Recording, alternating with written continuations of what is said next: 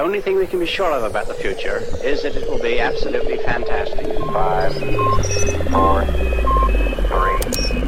2, 1.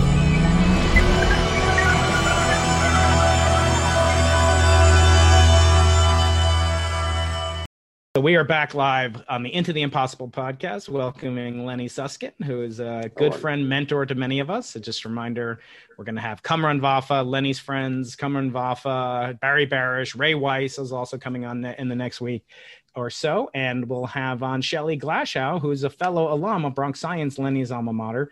We're just remarking how much fun it is to do talks in your pajamas, but also missing out on the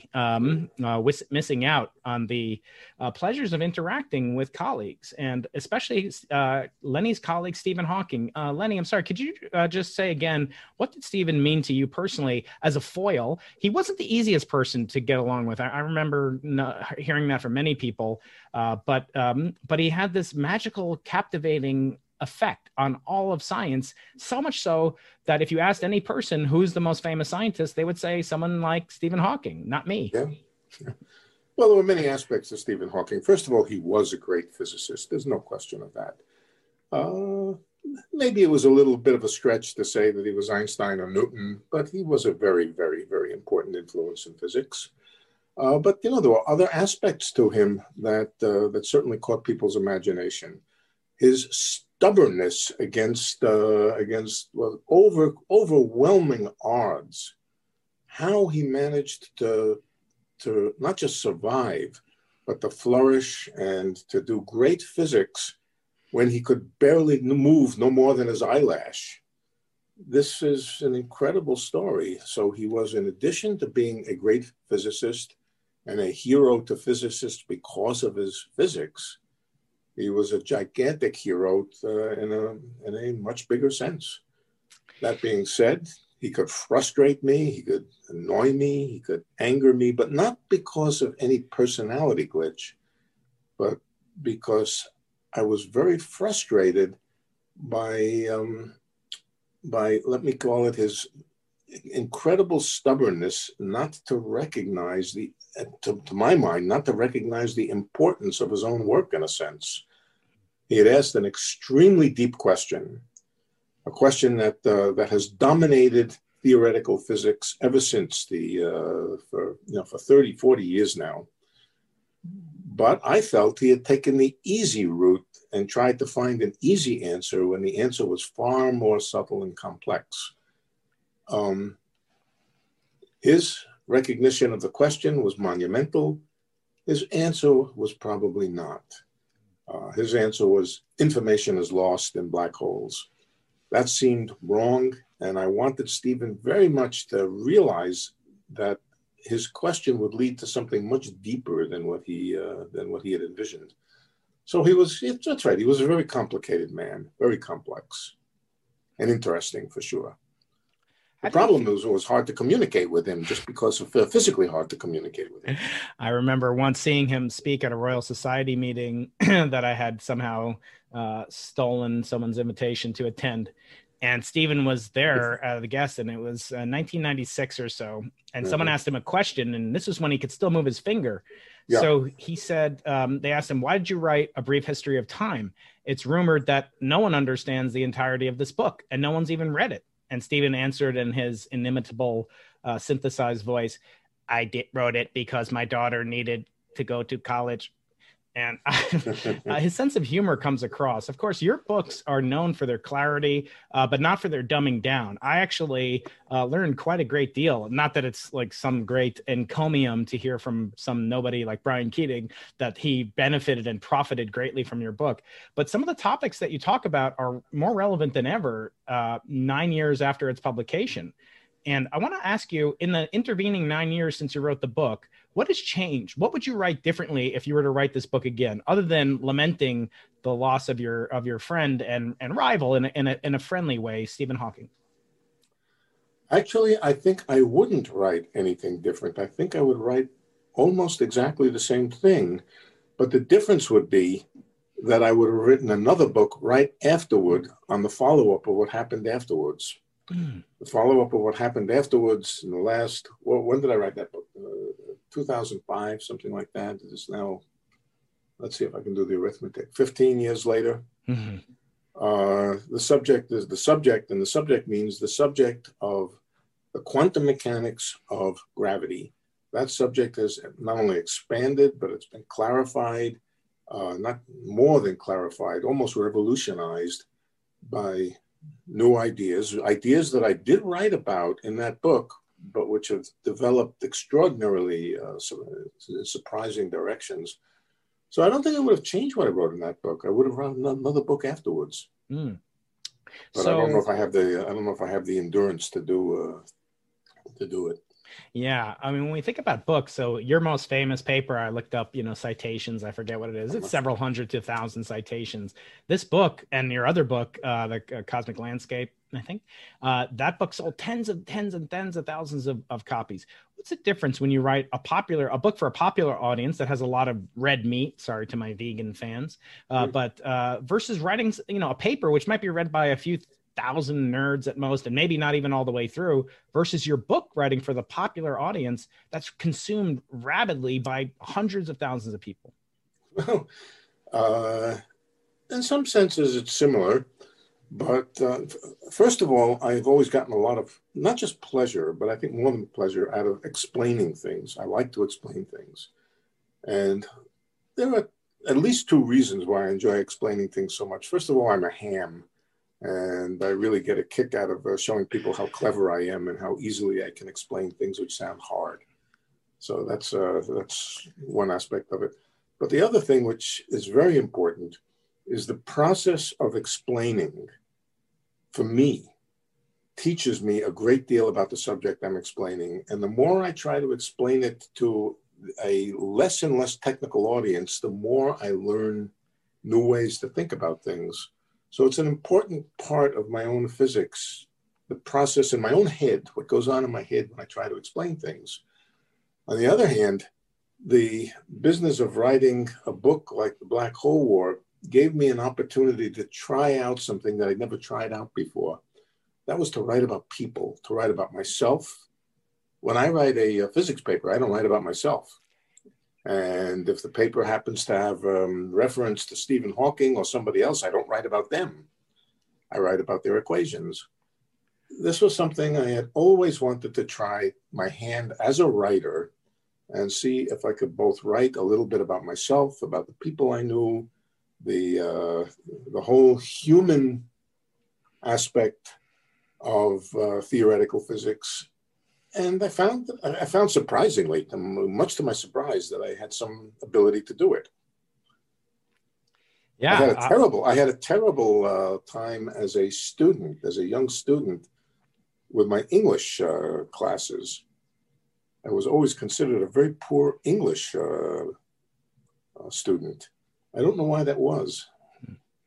You talk about your childhood and even going to Yeshiva University, I didn't go to Yeshiva. Sorry. I was a professor there. You were a professor at Yeshiva University. I was a professor at you were at Cornell, right? School. Yes. I did not have a religious upbringing, not at all. Quite the opposite. I don't want to talk about that. Obviously, that plays a role. We've had on guests ranging from the world's most famous rabbis to the world's most devout atheists, and I think I know where you stand. But I want to get back to what you talked about. Incidentally, I did go to CCNY, to City College, just to give it. That's right. Sorry, yes, and that's what your friend and also fellow graduate Shelley Glashow talks about in his book Interactions. I have that somewhere. He calls CCNY the circumcised citizens of New York. So you might go there.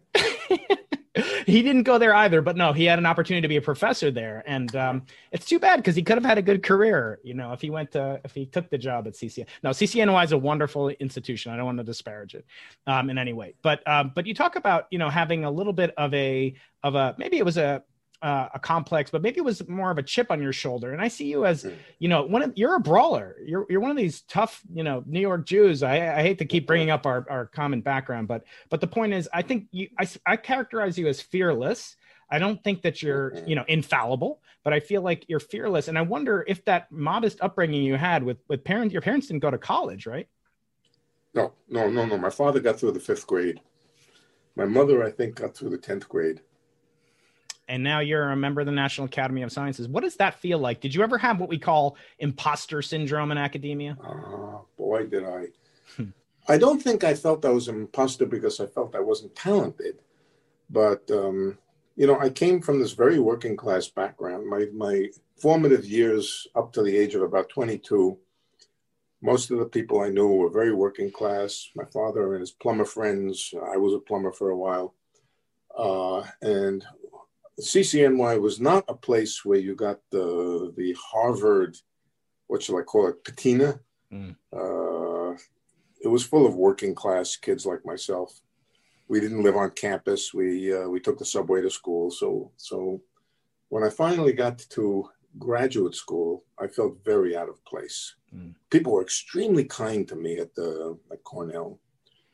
They felt I had talent and they were extremely kind to me, but I felt out of place. I felt I was in a world that I didn't come from, and felt awkward in it. And I don't know if I felt I was an imposter, but I did feel very much an outsider.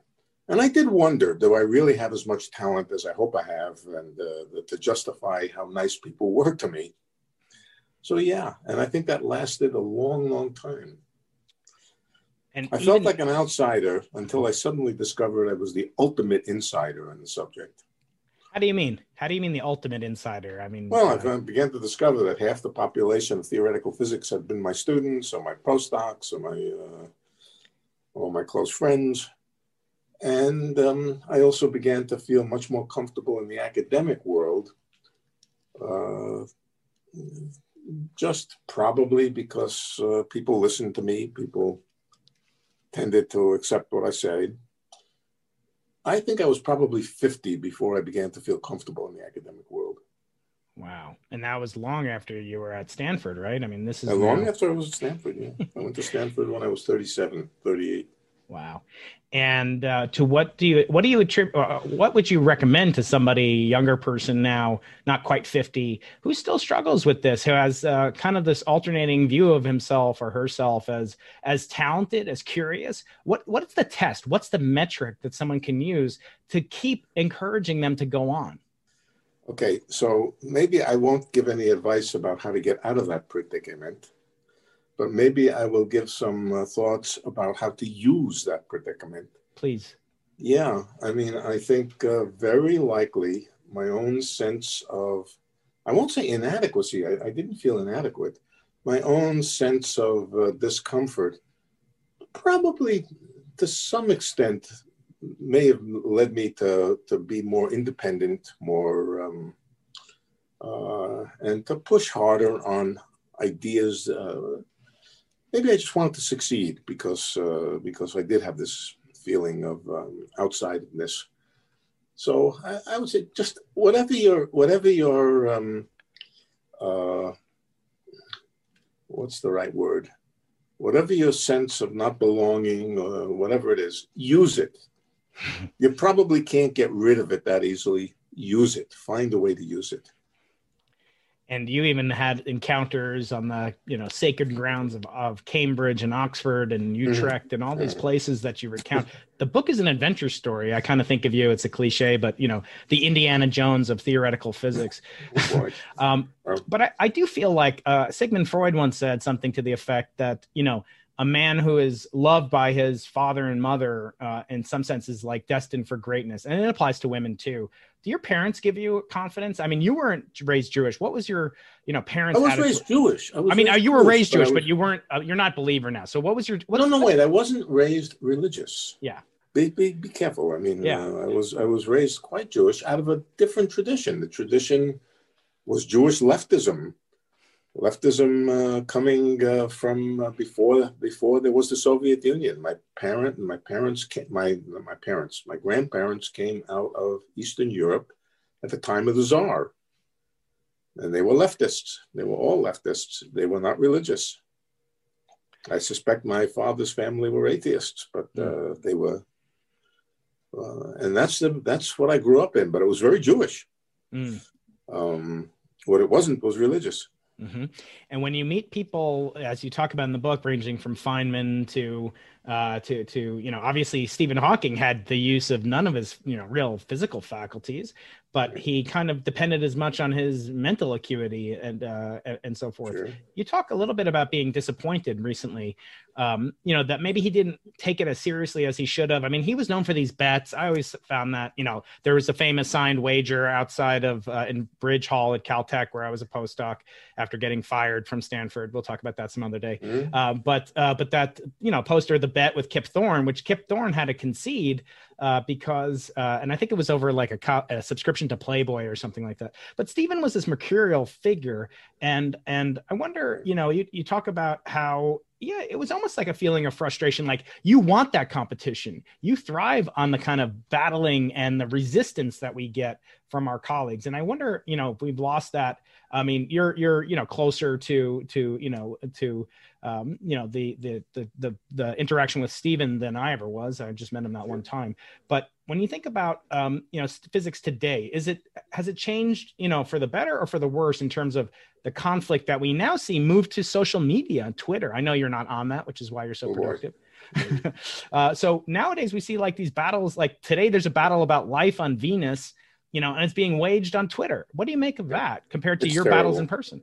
It's terrible. It's terrible. Okay, life on Venus. The war over, I don't mean the black hole war. I mean what is a much nastier war over whether string theory is a contribution to science or a contribution to anti-science that takes place on the blogosphere. And I do from time to time read some of it. I think is very, very destructive. How is it destructive? It's foolish. It's silly. Largely, the people don't know what the hell they're talking about. And especially if you read the commentary that comes after the things that the bloggist says, they can be imbecilic. They can truly be imbecilic. But what does it do? What is its net effect? I think it adds to the sense that you can't trust scientists. Now, scientists are not always right. But they do try. There's very, very little, in my experience, there is very, very little dishonesty in the science that I think I am involved in. Maybe no dishonesty, or no, they can't say none, but very, very little. And when you read these blogs, you would think that every string theorist is doing what he's doing only to be able to get more money from the NSF. This is utter BS. And so I said, I think it's dangerous. I think it's dangerous, and I think it's counterproductive, and I damn well wish it would go away. Well, amen to that. I know you share, Paul Steinhardt, my friend at Princeton University, feels the same way. And he actually feels it's even more invidious than as you recount, because as you know, sometimes you have tentative ideas. I'm I'm just a simple experimentalist, closer to a plumber than you ever are nowadays. Well, okay, that's a misconception. But okay. I'm just kidding. Jim Simons once told me a joke about plumbers. He said he had to call a plumber once, and the plumber came to his house early in the morning to fix some leaky toilet. And Jim asked him, "How much do I owe you?" And he said, $800. And the plumber and Jim Simons said, "What are you talking about? $800? You're only here for 15 minutes. I don't make, even I am a hedge fund manager. I don't make $3,200 an hour." And yes, he does. And then then the plumber says, "You make $3,200 an hour? That's what I used to make when I was a hedge fund manager." So don't underestimate. You said did you say you're going to interview Shelley Glashow tomorrow? Yes. Okay. Remember to ask him about how I fixed his toilet. His father was a plumber too, incidentally. That's right. That's right. Remind him to mention how I fixed his toilet. Okay, I will ask him that now. But getting back to it, what Paul Steiner would say is that sometimes you have these tentative ideas as a theorist. Again, I'm relying on your experience, not mine. And they're not ready for fully being vetted because you need to ruminate, marinate them in your mind. But with social media, now this gets leaked out and you're giving a talk and someone takes a picture, posts it online, and then you can be ridiculed. So I agree. I think it is very pernicious. And I wonder, if it's irreversible, is it like a ratchet? It's not going to go back. What do you think? Oh God, I don't know. Um, things come and go, and I don't know that's something I can't predict. Mm-hmm. And since I'm not particularly a social media person, I probably see less of it than most people, but I do see some of it, and it irritates me to no end. Yeah, it probably won't go away. Now, it has very little effect on the physicists themselves and what they do. None whatever, or I would say.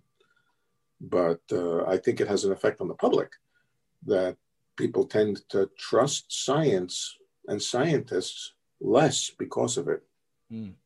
Yeah, I know. I look at it. I'm always amused when someone says trust scientists. I don't know a scientist who just trusts scientists without a reservation. Of course, subject matter experts should be listened to, but I think blindly obeying, just because someone's a scientist. I mean, look, there's a lot of misinformation that masquerades as science as well. Yeah, that's absolutely true. But that's absolutely true.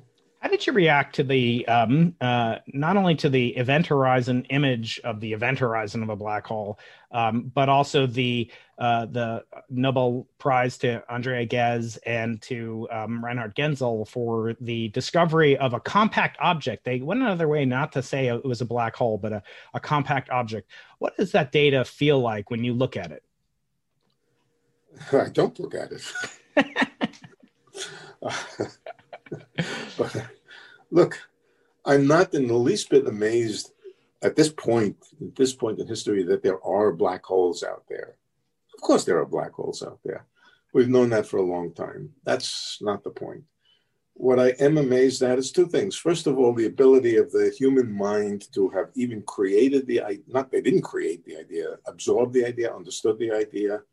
The whole idea that a couple of pounds of gray flesh could have conceived of, understood, and developed the ideas of general relativity and all that sort of stuff is amazing. And it's more than amazing. It's otherworldly.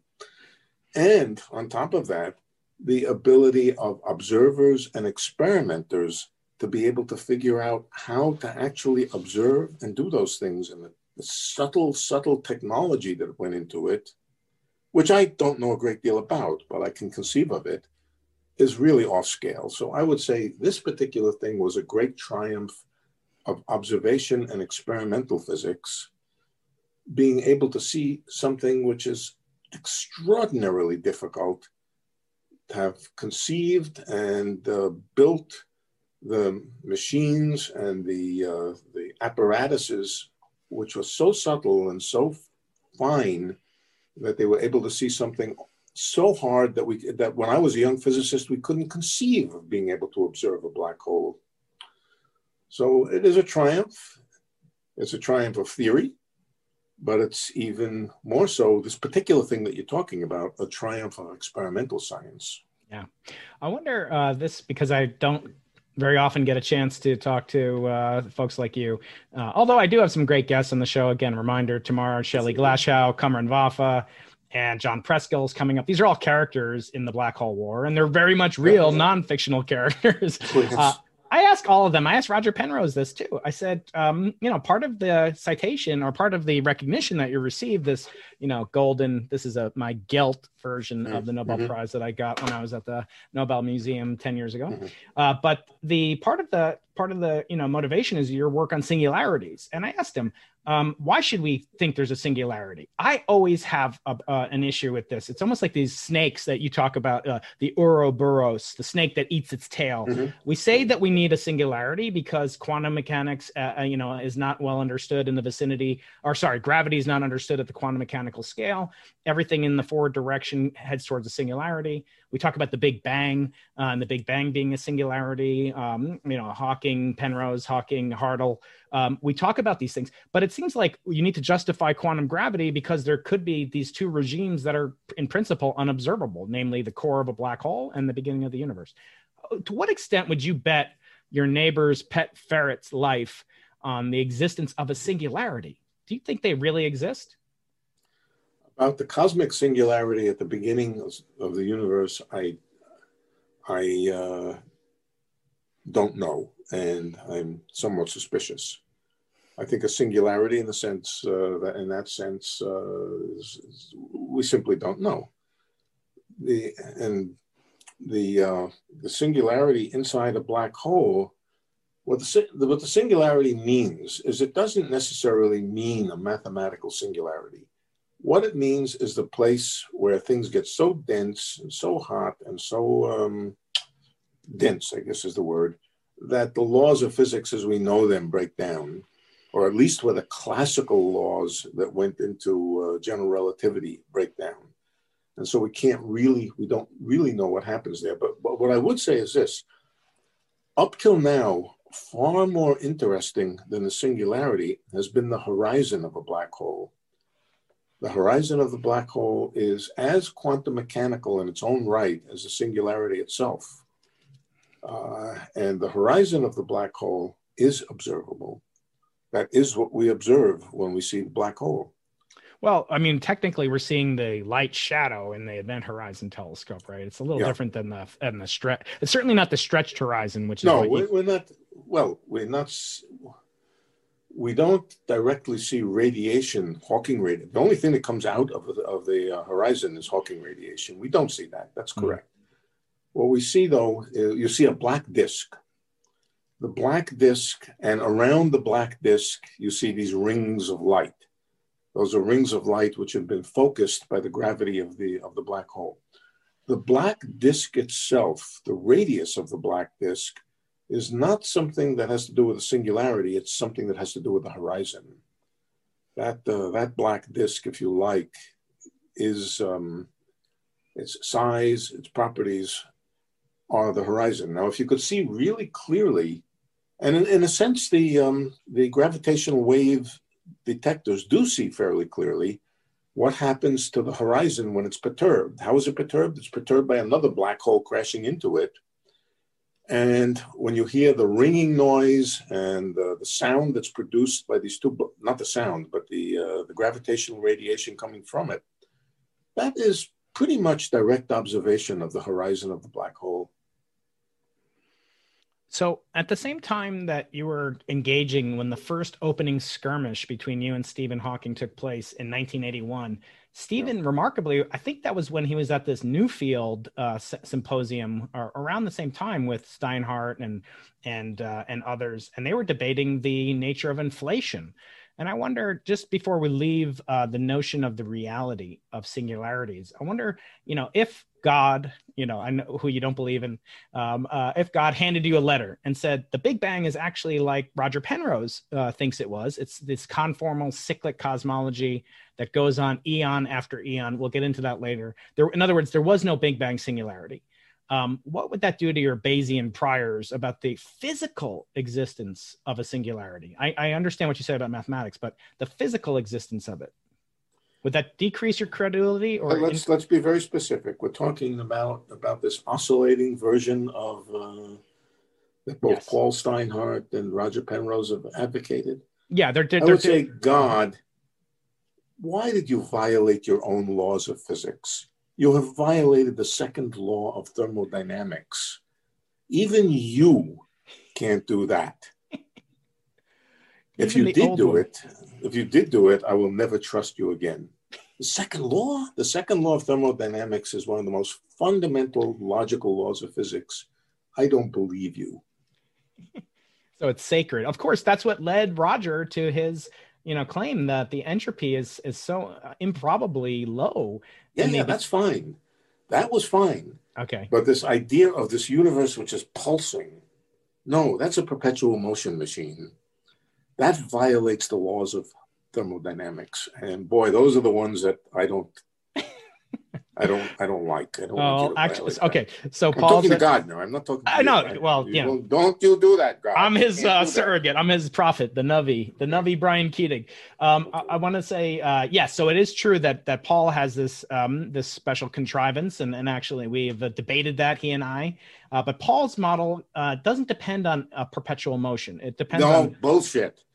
Paul's model is a perpetual motion machine. I have explained that to an endless number of times. He agrees with me by the time we're finished with the discussion. And then he goes on to say it again. Now, let's go on to something else, because this will become a perpetual motion machine.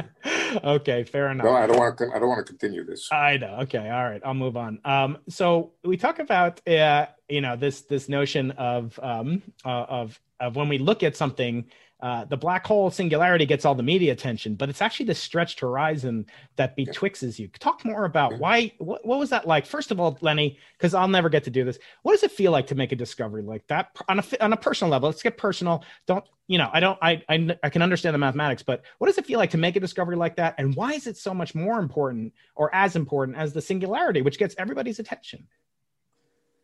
Okay. I made a number of discoveries in my career. Probably the first one was the discovery of string theory. Okay. And it's probably the most famous one in a sense. Well, it's very exhilarating. It's also nerve-wracking because you're hoping very much that nobody else out there has made the discovery, and that you're alone, that you're the one who has discovered it first, and you don't know that for sure. Somebody might be right behind you or right in front of you. Very much that happened exactly with string theory with me. I discovered shortly afterwards, after this enormous exhilarating feeling of having discovered something that nobody else knows, that somebody else did know it. Nambu, the great physicist Nambu, had written at just exactly the same time, maybe within a day, discovered exactly the same thing. And so that was a bit of a letdown. On the other hand, at the same time, I felt, wow, I had done something that the great Nambu had done. And so, yeah, it's nerve-wracking, it's exhilarating. You want to get it out as fast as you can because you don't want to be late with it. You don't want to get scooped. And that's the way it feels. So maybe we will get you on Twitter, Lenny. No, you won't. You won't get scooped ever. No, you won't. The stretched horizon is as fascinating as the singularity. Okay, so the stretched horizon was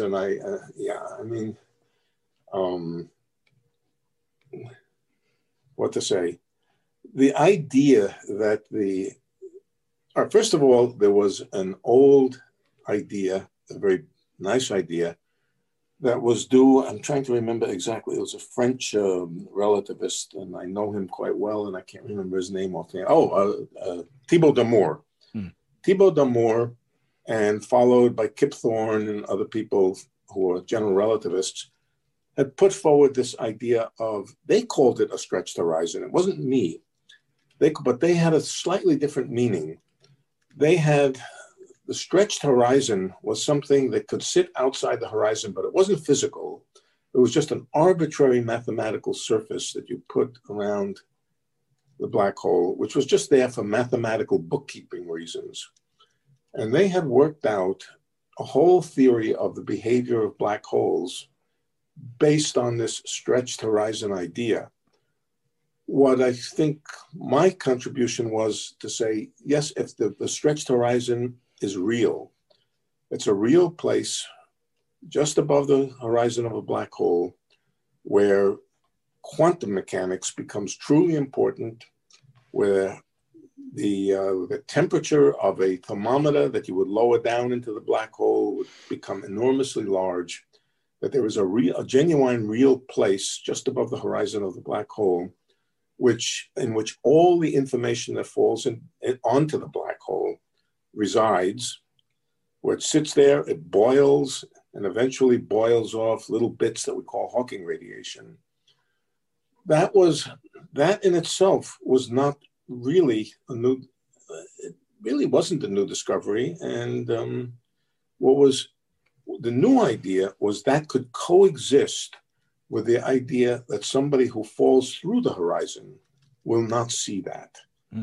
Somebody doing measurements from above the horizon, let's say in an orbiting space station around the black hole, can send down probes, long wires with thermometers attached to them, pull them back up and get records of what they saw. They would discover this stretched horizon, extremely hot, extremely complex degrees of freedom, And at the same time, somebody who just fell into the black hole would not see any such thing. This was called black hole complementarity of two descriptions. And that was which was really the revolutionary radical idea. Mm. What would happen? One of my guests is, or one of my members in the chat room, subscribers, is asking, what would happen if you performed a Bell test, a kind of Bell's inequality test near the horizon? What would change about violation of Bell's inequalities, if anything? Nothing. Nothing but nothing. Now, there's various things you could do. You could sit outside the horizon and do a Bell experiment on two electrons outside the horizon, both of them outside the horizon. And in that case, nothing. It would just be the same as doing it anywhere else.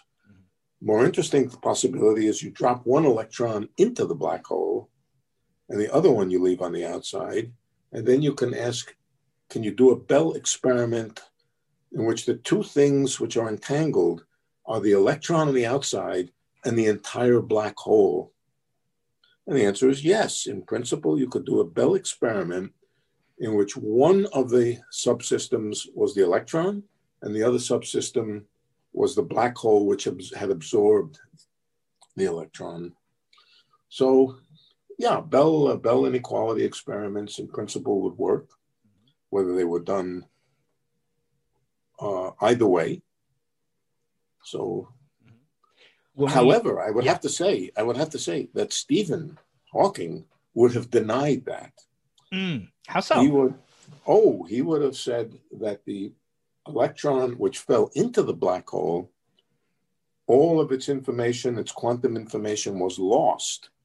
And so the one which remained outside would not remain entangled with anything.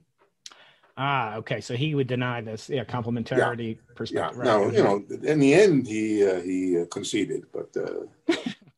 I love the story in the book that you write. You in the middle of this very serious, it's a popular science book. Lenny's personality comes across, but all of a sudden there's a story of this medieval kingdom. And the narrator, I listened to the audio version as well as reading it. He's got this magical voice about these polywogs and blah, blah. I want to recommend it. It's not just for nerds like me. It's for geeks and dweebs everywhere. Getting a very technical question. I know you're still in your pajamas, Lenny. The very technical question. You might need your whiteboard for this one. What are your hobbies outside of physics? I don't have any anymore. I can't run anymore. I can't do athletics anymore. I'm too old for that. I read a lot. I read for fun. What do you read? Whatever my wife tells me is good. So nonfiction, fiction. So you're not going to be reading Losing the Nobel Prize. Mostly fiction. But I do intend the next thing I will read, or that my wife will have me read. A lot of my reading is to read to my wife, not because she can't read. She can read perfectly well, but we do enjoy reading together. Right now, we're reading a sort of adventure book called The Eyes of Venice by an Italian author whose name I can't remember. It's quite good. Yeah. But I suspect the next thing we'll probably read when we finish this thing is Barack Obama's new book. His fourth memoir. I hope to someday be worthy of writing, at least 3 memoirs. But I don't think he writes well, and he writes well enough. He writes well enough, and this is hard. He writes well enough that it's fun to read out loud to each other. Yeah, I love the audiobook versions of his books. He's one non-science guest that I'm trying to book on the Into the Impossible show after you, Lenny. So let's get back to some of the stuff you brought up. You are recognized because Wikipedia, the repository of all wisdom and knowledge of humanity, says that you are one of the fathers, if not the father, of string theory. Of course, we talked about the inaccessibility or lack thereof of testing the existence of a singularity or maybe an alternative to the Big Bang. I want to ask you, on what grounds should a theory be apprised? Your friend Murray Gell-Mann used to say you should have a rubric, a metric that counts how many correct predictions a theory makes and subtract the number of incorrect predictions. And that should be on every theorist's forehead, should be a mark of this metric. Yeah. What happens? I'm not a popperist. I don't believe in this demarcation that only paparazzi. What's that? A paparazzi. That's right. So the paparazzi theorem, just for those that may not know, is that only something that can be falsified counts as true science. And I wonder, in my opinion, that's always stemmed from, Freud had penis envy, that some people had penis envy. I think that physicists have mathematician envy, because a mathematician can prove what is not provable, or can show via Gödel what are the limits of a computational system or a mathematical system. But in physics, we don't have such a thing. So what should we use in its stead to gauge whether or not I should send my son or daughter on an adventure in string theory, for example? Yeah, well, okay. So basically, Murray was right. Of course, Murray was right. Murray was always right. If you didn't believe him, just ask him. It's funny you say that, because Roger used to say, it doesn't matter if you disagree or agree with Hawking, you're on his side, because he would take different sides of the same position. Go on, sorry. Okay. So Murray was right. The business is to make predictions and to test them out and see if they work. And if your theory agrees with the predictions, then it's good. If it doesn't, that's bad. The problem is that it's in the nature of the subject that the easy things get done first. The things which take the shortest amount of time to experimentally verify are the things which will be done first. That's almost a tautology, that you do the things first that you can do. Things have gotten harder. Experiments get harder. Now to test physics at the scale of 10 to the minus 17 centimeters, do I have that right? Mm-hmm. 10 to the minus 15. 17, 18, whatever it is, a TeV. It takes basically a scientific lifetime to build a giant accelerator, to build the giant detectors and so forth. And that's just scratching the surface. The things that we're interested in are far more remote than that. So I think it's sort of unfair to use the same criteria that we would use in the old days, where Faraday could test his electromagnetic ideas on his bench in his laboratory in 1850 or whenever it was. You can't use the same for those kind of questions. However, as far as string theory goes, remember, string theory initially was a theory of protons and neutrons and mesons. There it has been tested, and it's been tested successfully. It's been tested successfully. There are no predictions of string theory which didn't conform to what we know about hadrons, and we know that they behave like strings. There is no doubt about that at all. It's when it's translated into a theory of gravity and very, very distant physics that there are still some basic predictions. One of the basic predictions is the existence of gravity. But I would say that it's going to take a time. It's going to take a lot of effort, and it is not something that's going to happen overnight. It's not. I don't know how long it's going to take. It may take 500 years before we have experimental direct proof. My guess is long before that, we will understand enough theory to be quite convinced that it is a likely description of elementary particles, that it's a likely description of cosmology. But the actual value of it at the present time is different than that.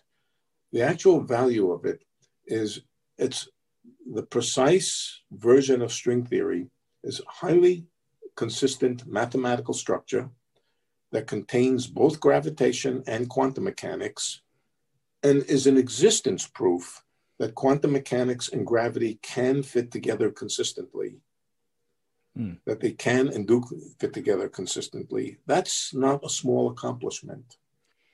Right. It absolutely is. It's obviously tremendous accomplishment. And it's so successful that so many people have, I don't want to say, attacked it, but many people are now saying, it's been 40, 50 years since an original idea like string theory came out. A whole 2 or 3 generations of theoretical physicists have spent time on it. There's no evidence for supersymmetry as yet found at the LHC. What do you do, or what do you say? Because I never have seen you. I've seen you as the most optimistic pessimist that I know. I think you are optimistic in some ways, but mostly you're a realist, and you're thinking, you're advising a young Lenny and going, back to graduate school. Would it be in something like this, or would it be in technology? What would you advise somebody before we turn to the question of the necessity of theories of everything in general? What would you advise young Leonard, as the TV show? First of all, I'm not in the business of giving advice. Yes. And when I get at least 25 emails a week or more, people asking me for advice, how to become a great physicist, or how to convince my parents I ought to be a physicist, or whatnot. And for the most part, I tend to try to answer some of them and not all of them. Mm-hmm. Look, I can't give you advice. Mm-hmm. I don't know what to tell you. But if the advice I would have given myself, which would have been good advice for me, is just follow your curiosity. Go where your curiosity leads you. Pay no attention to what people are saying is or is not good science. Pay no attention to the poppers and and whoever else, I won't mention names, who try to tell you what good science is. If you are curious and you want to understand something, follow your nose and go where your curiosity leads. That's the only thing I can say. I would say that to myself, and I think I would probably say it to my students. And more than that, I would think that all of the very, very good theoretical physicists that I know have done exactly that. And what do you make of this proliferation of new theories of everything that attempt to maybe reconcile different approaches to the issue of unification of gravity with the other three lower energetic forces? We have geometric unity proposed by Eric Weinstein. We have this E8 monster group, exceptional group by Garrett Lisi. We have Stephen Wolfram, who's been on the show as well, discussing his physics project. Why are there so many theories of everything? Shouldn't there be only one? Well, I don't know that there should only be one. I mean, there is some reality out there, and there may be more than one description of it. Of course, those descriptions will have to be equivalent, but they may look different. There are many versions of classical mechanics. They are all consistent with each other. There's F equals ma. There's Lagrangians and Hamiltonians and Poisson brackets, and they all look different, but they are all equivalent. So that there should only be one, and one may find that these different things that are being proposed all do wind up being in some way identical descriptions. However, the particular ones that you've mentioned, either I don't know much about because I haven't read about them, or I think they are probably silly. Okay. Right. Or both. Now, right. Could it be that I'm wrong? Well, of course. There's no limit to even great minds. Even Einstein was wrong reputedly, and I want to go there next. So regardless of what you feel about about Roger Penrose's conformal cyclic cosmology that violates the second law of thermodynamics, he's written a book about that. I have it over here, Cycles of Time. In the end, it seems destined that the universe, in any case, will be dying of a different type of entropic death, the heat death. What will be left in your mind? What is the most likely end game for the universe? Just an infinite tenuous void of black holes, forever emitting Hawking radio? What do you see as the ultimate long game? And please, everybody out there, keep paying your taxes, because this is going long into the future. Yes, very long into the future. The thing that I find most interesting, to say it's convincing, I think it's too strong, but the thing that I find most interesting is this idea of eternal inflation of Andre Linde and other people who, their picture of what happens with the universe is it does tend to recycle itself, but not in the same way not in the deterministic way that Roger imagines, but that fluctuations take place These fluctuations, are, one version of them are called Coleman-DeLucia instantons, which cause the universe to make transitions to other types of environments. And this just goes on endlessly forever and ever, and constantly renewing itself to some extent. And potentially that might be right. But I think I think I probably should just say, I don't know.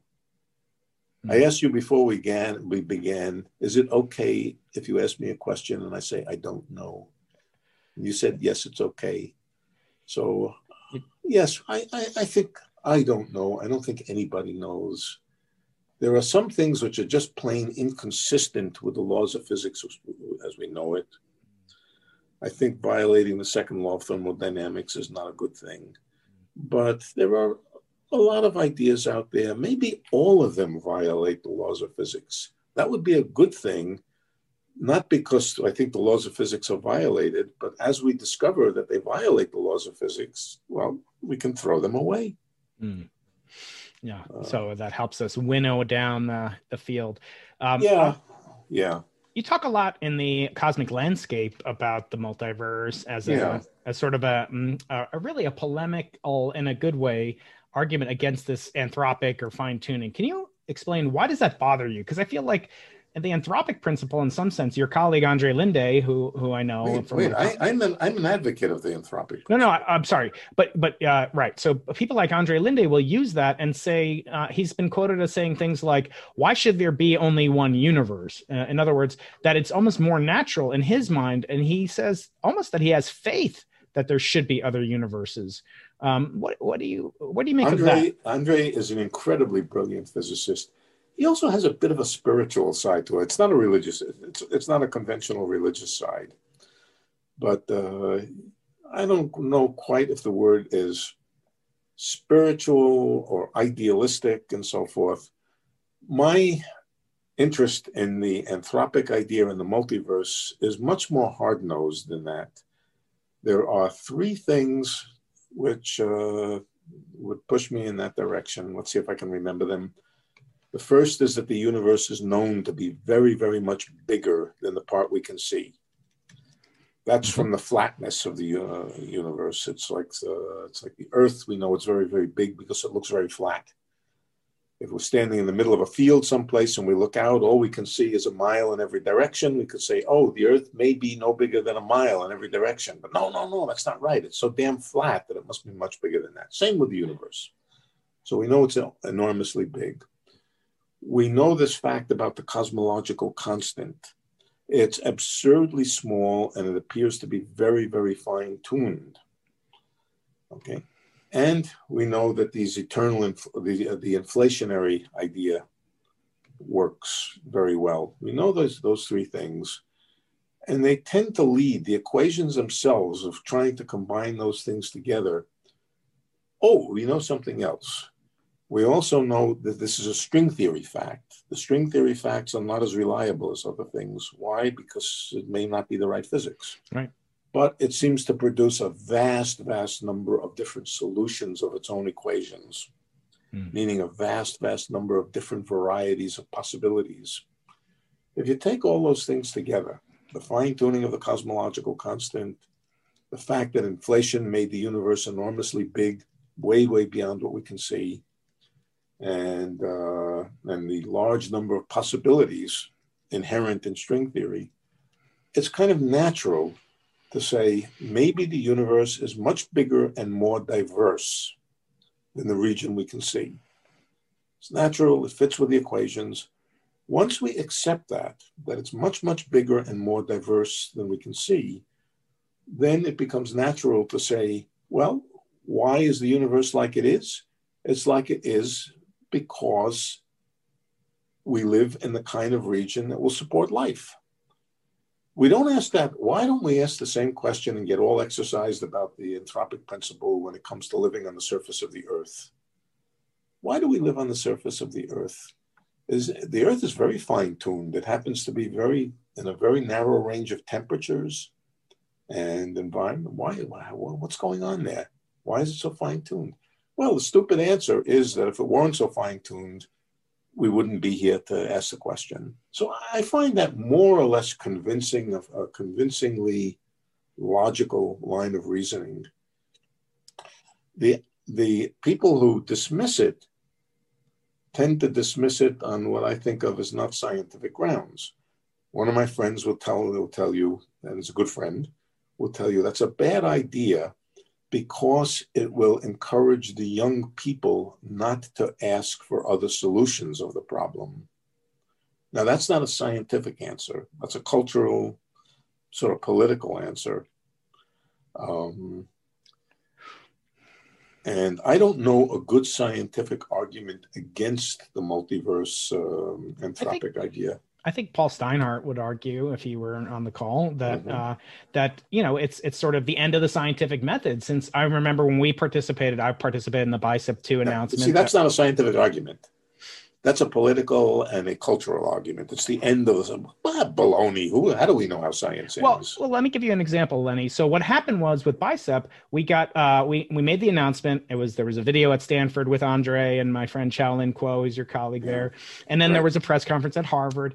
And then the same day, I had reports of people from the Discovery Institute, which is not the Discovery Channel. This is a pro-religion, mostly Christian site saying this proves God exists because it's inexplicable otherwise. And then I had Lawrence Krauss, on the other hand, saying also certain Nobel Prizes await because this removes the need for supernatural shenanigans. So that you can have both sides. And furthermore, when we made the announcement, it wasn't clear exactly what the level of tensors to scalar ratio was. There's always some uncertainty, but there was no single model that could predict it. And this brings me back to the landscape that you've really popularized.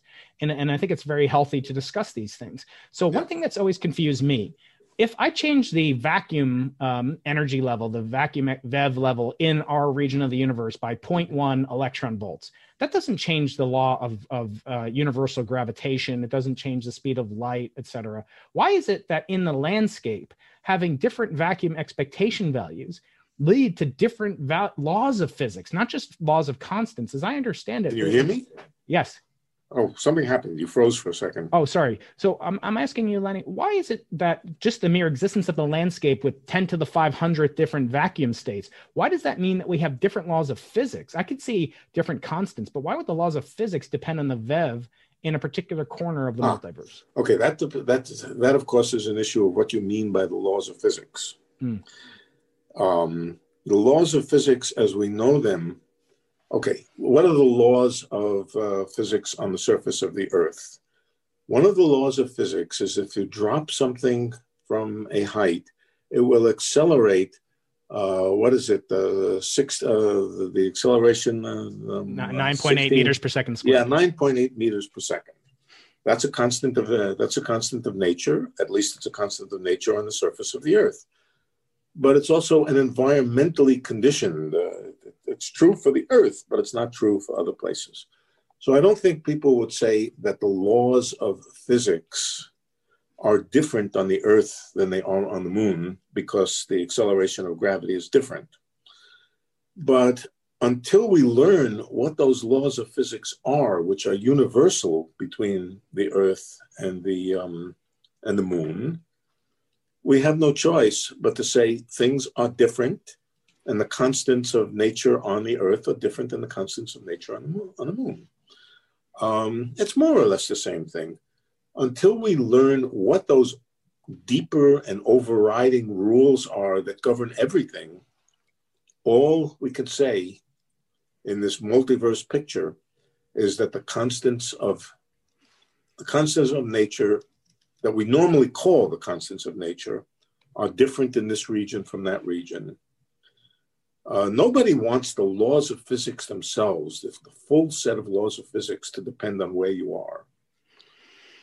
And in fact, I would say it differently. I would say, I think the vision is that it's not the laws of physics that are different in the different places. It's the solution to those laws of physics. Not the equations themselves, but the solutions of those equations.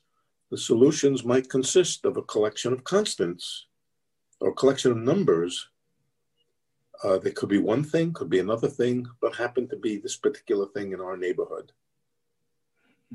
So if you mean by the laws of physics, the deep, final laws of physics that we don't know yet, I think everybody would like, Andre as well as everybody else who advocates this idea, is that those laws should be one set of laws.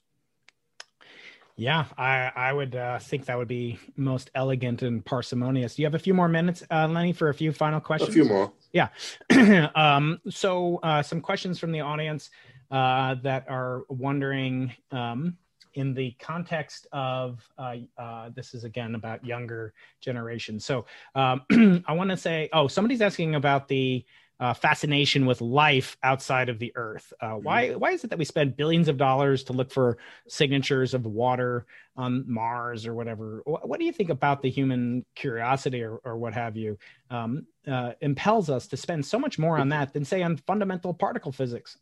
Oh, well, is it obvious? I mean, particles are very remote things.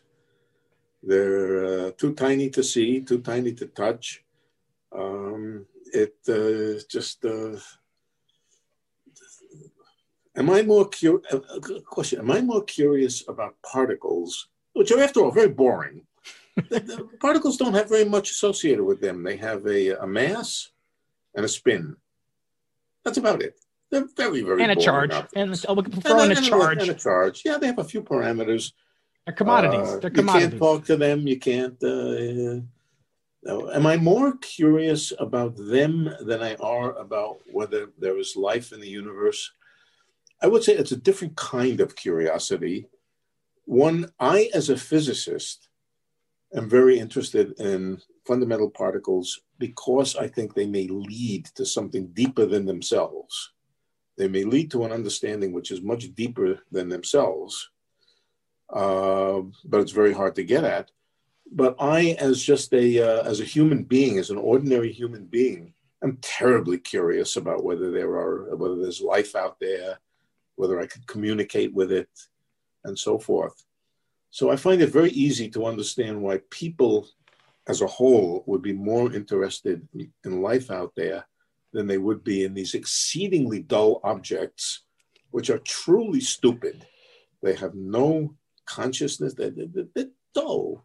Mm-hmm. They're only interesting insofar as they could ultimately lead to something much deeper than themselves. Mm. Someone's asking me your opinions about the simulation hypothesis. And again, it's okay if you don't know or want to comment on it. Yeah, I don't know.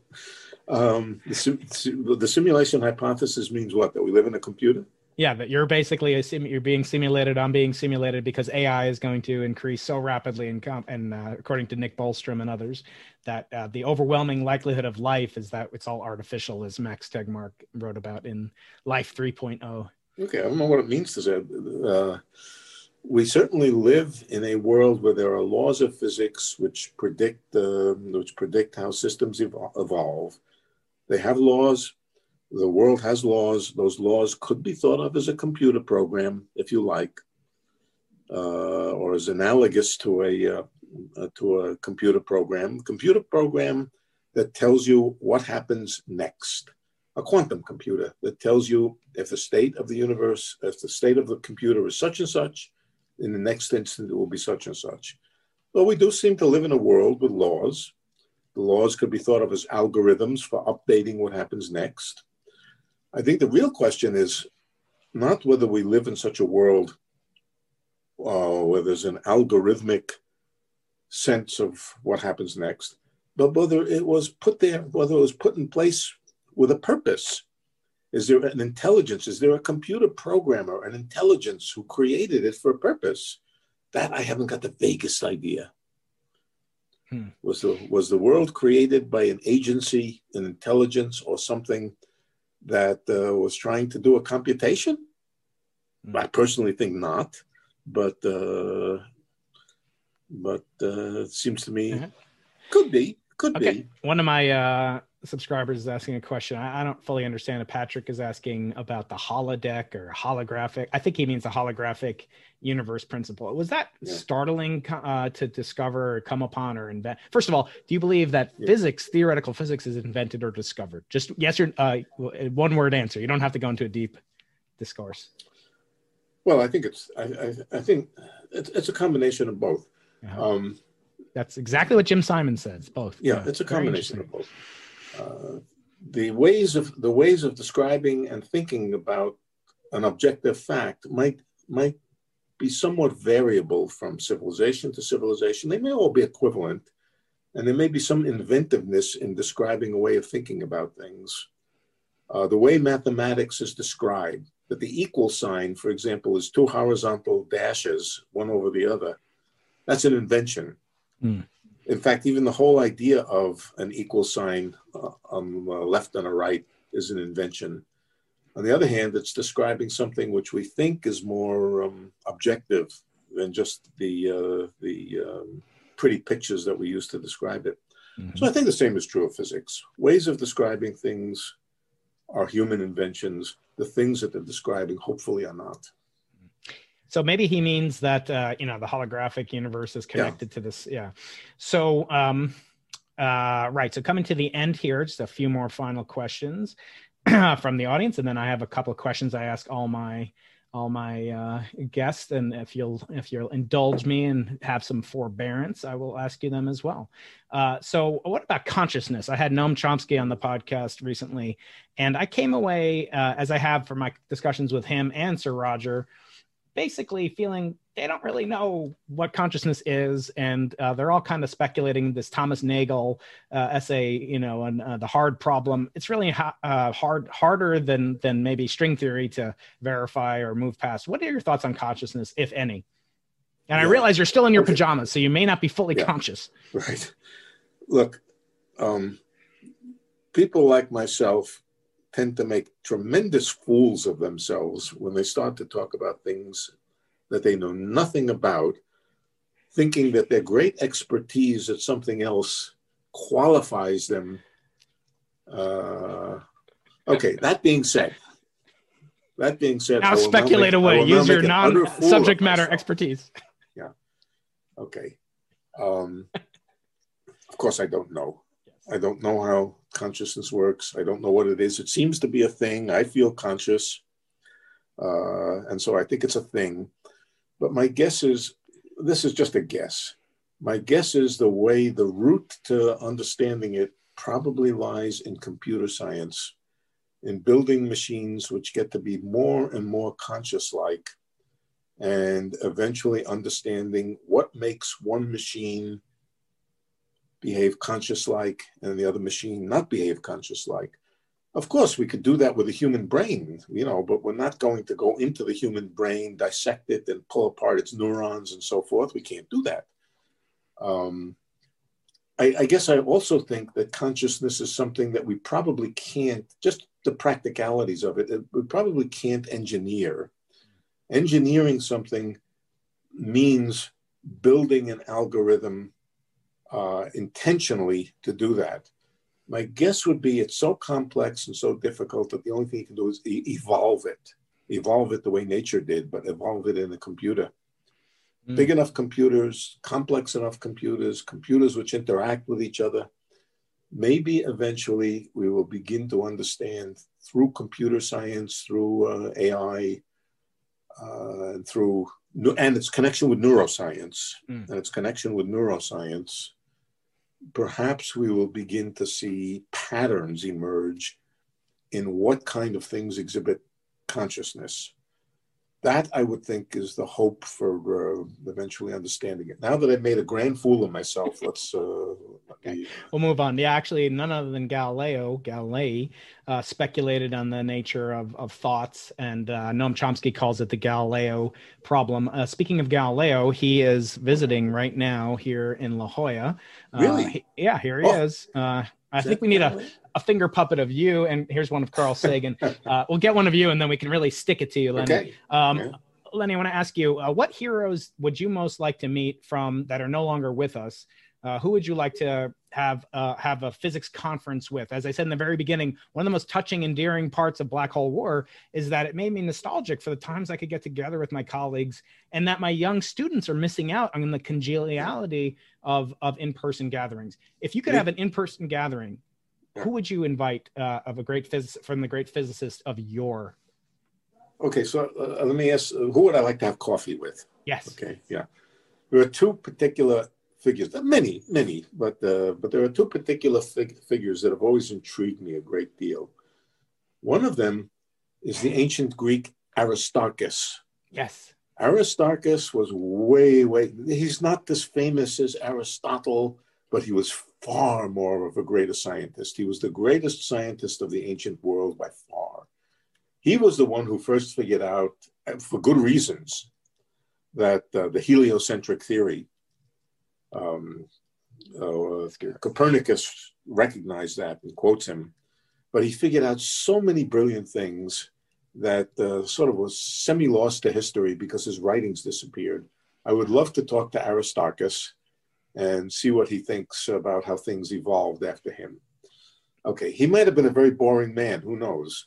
But there is one person that has always not just fascinated me, but I sort of feel close to in some, and that's Michael Faraday. Michael Faraday was, of course, he had this pictorial way of thinking that I find very close to my own way of thinking. Closing your eyes and visualizing. He visualized the lines of flux, magnetic fields, electric fields, but he also had something that I admired tremendously, an ability to explain and a desire to explain to the general public what science was about.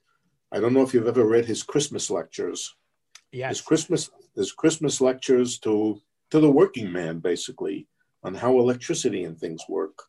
A marvelous expository. And he knew very little formal math, right? Yes, he knew very little formal math, but he had this immense ability to visualize how nature worked. And so Michael Faraday was somebody who has been a hero for me. And maybe that is, Lenny, a segue that will get some resolution to your displeasure or propensity not to give advice. Maybe the advice is to follow these people or at least learn about them. I feel like if I met a painter, I would say, you want to be a painter? Okay, paint Monet. Paint every piece that Monet and Picasso ever painted, and you'll be pretty good. And that's what you do in the theoretical minimum, which is a wonderful segue. I'm hurting myself on the back by patting myself on the back. The theoretical minimum, I'm recommending that to a very brilliant, he's actually the son of Eric Weinstein. I'll get into that some other time, but he's a brilliant 15-year-old kid. And my course of education for him and tutoring him somewhat is that I want him to go through the theoretical minimum and go through those books. I think he'll come out with this wonderful exposure to the foundations. And it's not pure mathematical. There's mathematics, but there's also your love of teaching comes through. And I'm going to put links to all your great lectures online. I want to finish, if you'll indulge me, with a little more forbearance, Lenny, 3 more questions, and then I'll let you go back to bed. I'm not going back to bed. So Kamran Vafa is coming on the show next week, as I said. Yeah. And I don't know, did you fix any of his faucets or toilets back then? No. Kumran is much younger than me. So he was a little older than me. Yeah, he has this wonderful book called Puzzles to Unlock the Universe. And in it, he talks about his favorite puzzles. And one of them being the icing model. He basically goes through what is the icing model and why it's so interesting, and it brings up spontaneous symmetry breaking.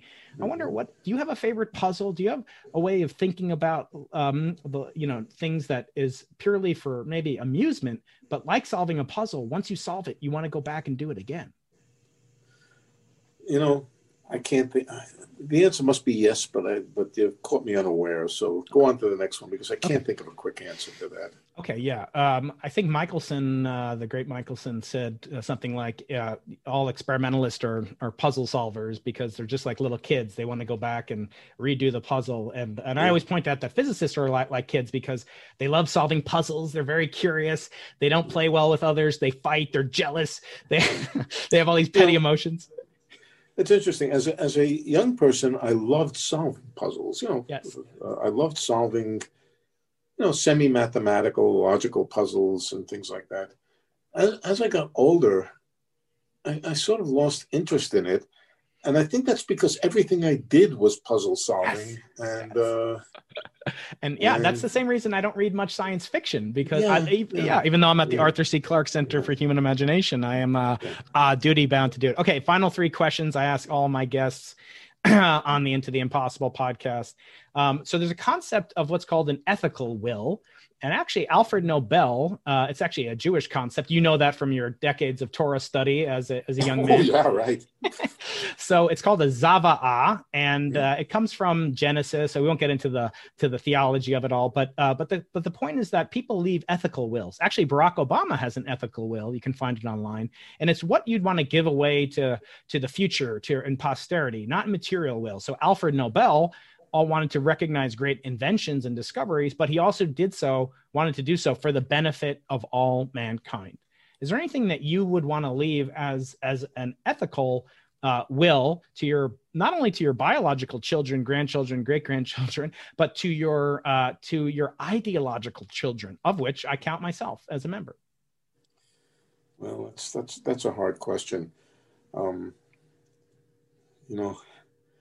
We're in a situation right now which is so fraught with lack of ethical standards, and not among everybody, of course, but among some people.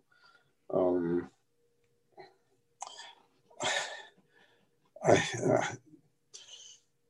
boy, I don't have an answer to that. The only thing I can say is, if you care at all about the world, you've got to speak out. That's phenomenal. You've got to speak out, and you've got to say clearly what you stand for and what you believe in. And I'm talking about political things. And you know as well as I do how fraught things are and how dangerous the world is. I would want my descendants, both intellectual and biological, to know that I did speak out and that I did oppose what I consider evil tendencies in our society. I think you know what I'm talking about. I don't have to spell it out. Yeah. And fair enough. But, I don't think... I hate to break it to you, but you have many, many biblical notions, because that's the actual quote is tzedek tzedek tirdo. You shall pursue justice with all your might. Well, yes, that's really what you're saying. And you've spoken about that on many occasions. And I think one of the great traits that you exhibit, we'll get to in the question after this one, and that's your courage. But before we get there, you've seen the movie 2001: A Space Odyssey, I hope? I did. I could not figure it out, but I enjoyed it. So there's a lot of mysterious, baffling things in that movie, including these weird, ominous monoliths, these black objects placed on the savanna of Africa, later on the surface of the moon. And I think of them as time capsules meant to be found when humanity is mature enough to appreciate the lessons encapsulated within this billion-year-old time capsule. What would Leonard Susskind put on a time capsule guaranteed to last for 1 billion years? Ask me something easier. What would I put on a time capsule? It's the last two questions. You can't say I don't know until the final 3 questions. It's my only rule. Well, the answer is I haven't thought of it, and that's a big question. It's a big question, and requires thought, and I haven't thought about it. That's what I would answer. You don't have a favorite equation or discovery of yours string theory, the foundational equations of string theory? Well, the foundational equations of string theory won't mean anything to a civilization which has lost its knowledge of Newton's equations.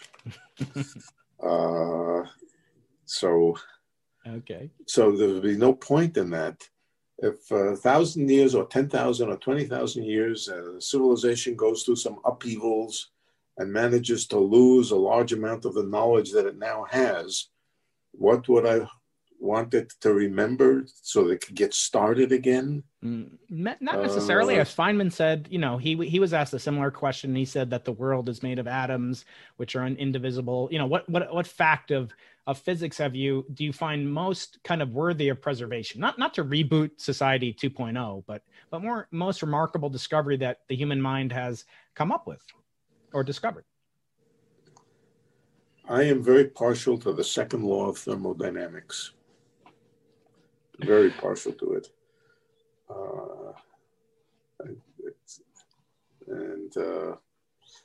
Beyond that, quantum entanglement. How about that? Quantum entanglement. Fair enough. And actually, that dovetails nicely to your fascination with entropy and the marriage of the two of them. Surprisingly, fascinatingly, at the surface of a black hole, the stretched horizon of a black hole. Exactly. Last question, Lenny, before I let you go out for your cup of coffee with your wife. So we've gotten into the future, both in what you'd leave for humanity, kind of as an ethical will, and even discussed what would happen on a time capsule or what you'd put on a time capsule. Well, I want to ask you now, going backwards in time. So Sir Arthur C. Clarke had all these famous laws. The first one is any sufficiently advanced technology is indistinguishable from magic. His second law states that for every expert, there's an equal and opposite expert.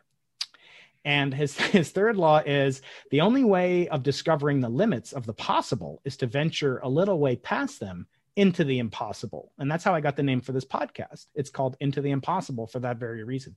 What thing about your life mystified you or did you think was impossible? And then thanks to your courage was eminently doable because you had the vision and the intensity to go into the impossible. Yeah. Well, I'm not sure it quite answers the question, but there's a quotation that I've always liked and admired because I think it really does reflect things about the way I think. And it's a quotation of the famous detective. You know which detective? Sherlock. Mr. Holmes, I presume. Right. Now, how the hell did it go? When you have eliminated all that is impossible, whatever remains must be the truth. Do you know the precise? Yes. Once you eliminate the impossible, whatever remains, no matter how improbable, must be the truth. Sir Arthur Conan Doyle. Right. No, that was Sherlock Holmes. Yes. Well, I think I know. Right. No, you can't give that to Arthur Conan Doyle. It's Sherlock Holmes. I'll cite that. His H index is too low. Right. I always felt a lot of my life went that way. That my life, I mean my scientific life, that I was up against puzzles, which I didn't understand, and I kept looking for solutions. Always in the back of my mind was that one crazy solution that I was afraid of because it was just too unlikely, but eventually everything else failed and you realized it was all that was left. The holographic principle is a particular example of that. Now, of course, that was not only me, that was also Gerard Tuft, but that I had sensed that long before, but just kept thinking that's too crazy that the world is a kind of hologram. And just pushing against the problem, in particular, the problem that Stephen Hawking had raised, and looking for this solution, that solution. And eventually I realized that's got to be it. There's nothing else left. And so I always admired Sherlock's quote. Did that answer the question? Probably had nothing to do with the question, but it did. In fact, it did me better because now I've got another question to ask my future guest. I'm going to ask Shelley that tomorrow. I'm going to say none other than Sir Leonard Susskind. So I want to remind folks that tomorrow I'll have on Shelley Glashow. Please send me questions for him. I've already gotten one from our esteemed guest, Professor Leonard Susskind. And in your honor, Leonard, tomorrow is the Leonid meteor shower. So we've arranged for that. So when you look up from Northern California, know that I'm thinking about you. And I will send you some meteorites someday, as I do to some of my subscribers to my newsletter. These are actual meteorites, space dust from 4.2 billion years old. Some collected from the Leonid meteor shower in honor of Leonard Susskind. I want to thank you, Leonard, Lenny, so much. You've been a wonderful guest. And you've been an inspiration. And even though you can't remember meeting me, we did meet. And I can now say I met a living Lenny legend. And I want to thank you so much for going into the impossible and wish you all the best. And I hope we'll stay in touch.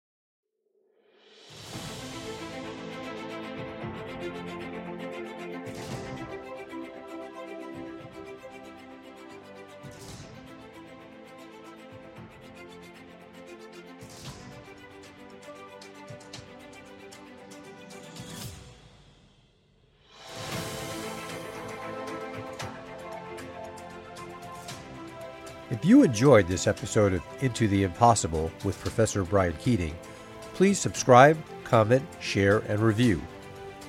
Watch on YouTube, listen on iTunes, Spotify, Google Play, or Stitcher. We appreciate hearing from you and are always open to your suggestions for future episodes. For more information and to sign up for Professor Keating's mailing list, go to briankeating.com. Follow Professor Keating on Medium and Twitter at Dr. Brian Keating, Dr. Brian Keating. For more information on the Clark Center, go to imagination.ucsd.edu. Into the Impossible is a production of the Arthur C. Clarke Center for Human Imagination at the University of California, San Diego, in the Division of Physical Sciences. Eric Veary, Director. Brian Keating, Co-Director. Produced by Brian Keating and Stuart Valco.